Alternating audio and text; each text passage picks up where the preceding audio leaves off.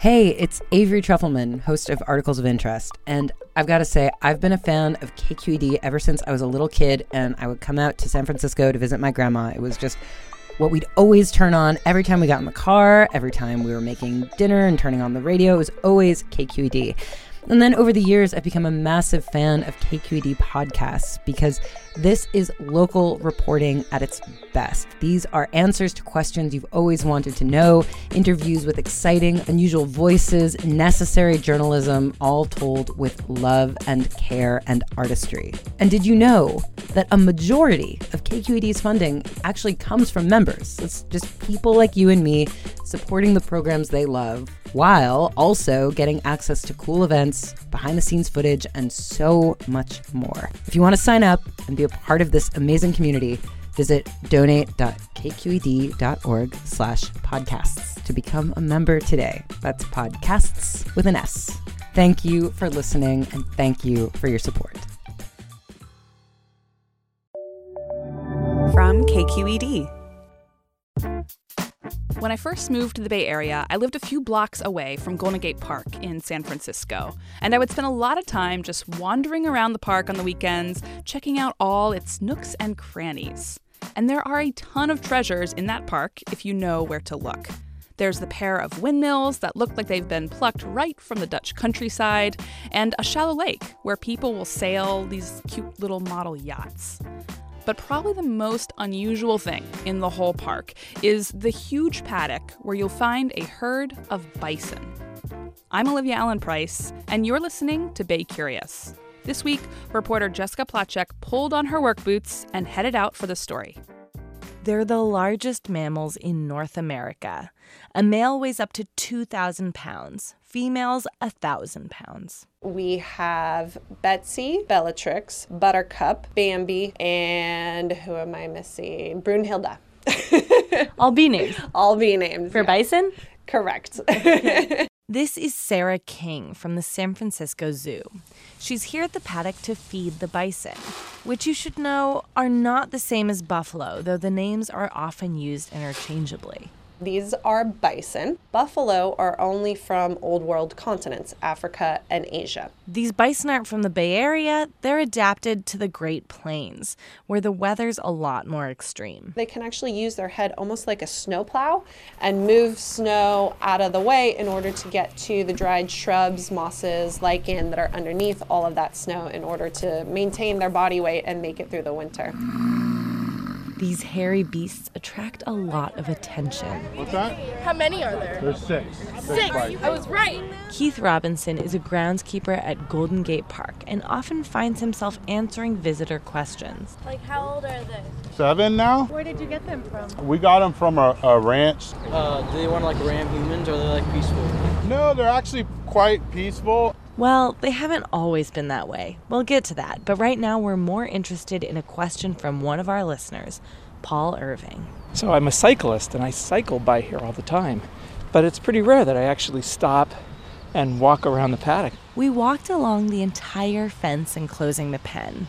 The bison roam around this big field with some small green hills. The Richmond neighborhood is just a few blocks away, and sometimes you can smell the ocean breeze. Finding the bison here is unexpected, maybe even weird, which brings us to Paul's question. What's the story behind the bison in Golden Gate Park? It's actually pretty easy to find the answer. Just a couple of weeks ago, I decided, well, I really should get off and read the signs, and so came and this answered a few of my questions. That's right. There's a sign. It touches on the basics, but we get a lot of questions about the bison, so I dug up some more information. To start us off, here's Paul reading the sign. Until 100 years ago, 30 to 60 million bison roamed North America's prairies. One frontiersman told of a herd 5 miles wide and 12 miles long. Bison were all over the West, grazing from northern Mexico all the way up through Canada. Times were good for the bison. Until European Americans expanded into the West. The bison habitat was crisscrossed by railroads and turned into farms. Imported cattle brought new diseases to the bison. Then there was the killing. Bison were killed for food, skins, and to deprive the Plains Indians of their primary food source. Bison skins were turned into leather, and their bones were ground up to make fertilizer and fine china. But many animals were killed for sport. There were competitions to see who could kill the most bison, and tourists on trains would shoot the animals from their seats, leaving the carcasses where they fell. And while the U.S. government clashed with Native Americans over land, the Army encouraged the rampant slaughter. One colonel even told hunters, "Kill every buffalo you can. Every buffalo dead is an Indian gone." Eventually, there were only about 1,000 bison left.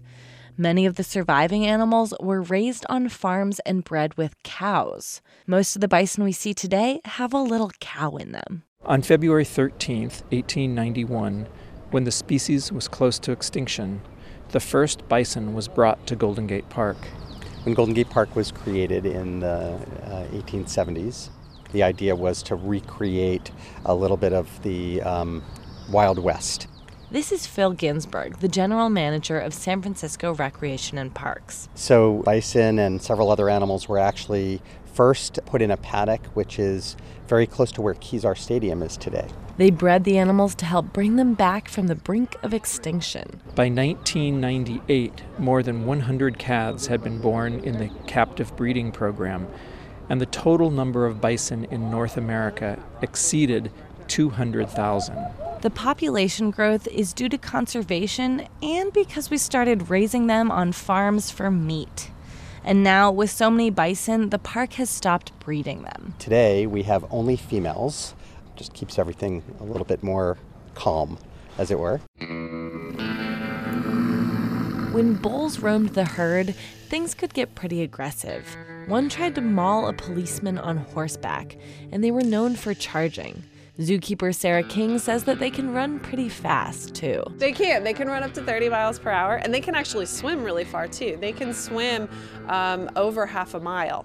So they're very strong animals. Is there dominance within this herd, even though there's no bulls? There is, yes. You don't see aggressiveness that you would see on, wildlife shows, but there is definitely a matriarch. That would be Betsy. She's the one that comes first into the feed pad. She'll go to the food first, and then it trickles down from there. The bison in the paddock today are not descendants of the park's original herd.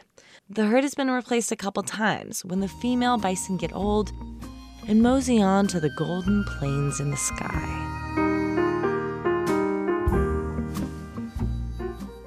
I was surprised to learn that the bison have been in the park for over 100 years. Have there been any crazy incidents? I am so glad you asked that, because there have.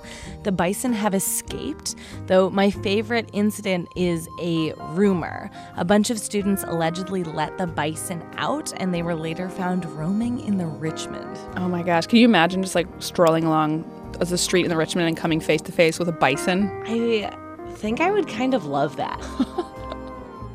Thank you very much for the story, Jessica. Oh, yeah, no problem. We also have a video where you can meet Betsy, Brunhilde, and the whole Bison Lady Gang. Head to baycurious.org and check it out. I'm Olivia Allen Price. Bay Curious is made in San Francisco at KQED. Thanks for listening. Hi, Bay Curious listeners. Are you ready to play May's Trivia Game? Every month, we read a question here at the end of our episode. You can give us your answers over at our website, kqed.org/baycurious, or just click the link in the episode description. Out of the correct answers, we'll randomly choose one lucky winner to receive a cool prize package with Bay Curious swag and Sierra Nevada goodies. Okay, our question for the month is, the world's longest-running pillow fighting contest was held from 1966 to 2006 in what Bay Area town? Our trivia quiz is made possible by Sierra Nevada Brewing Company. Good luck! Hi there, I'm Randa Abdel-Fattah from Throughline. If you're listening to this podcast, you know that KQED produces exceptional storytelling that keeps you informed, inspired, and entertained. Their podcasts cover issues from your neighborhood to the entire country and everything in between. Support this work today. You can help us continue to bring quality podcasts to your ears. Just head to donate.kqed.org/podcast. That's donate.kqed.org/podcast.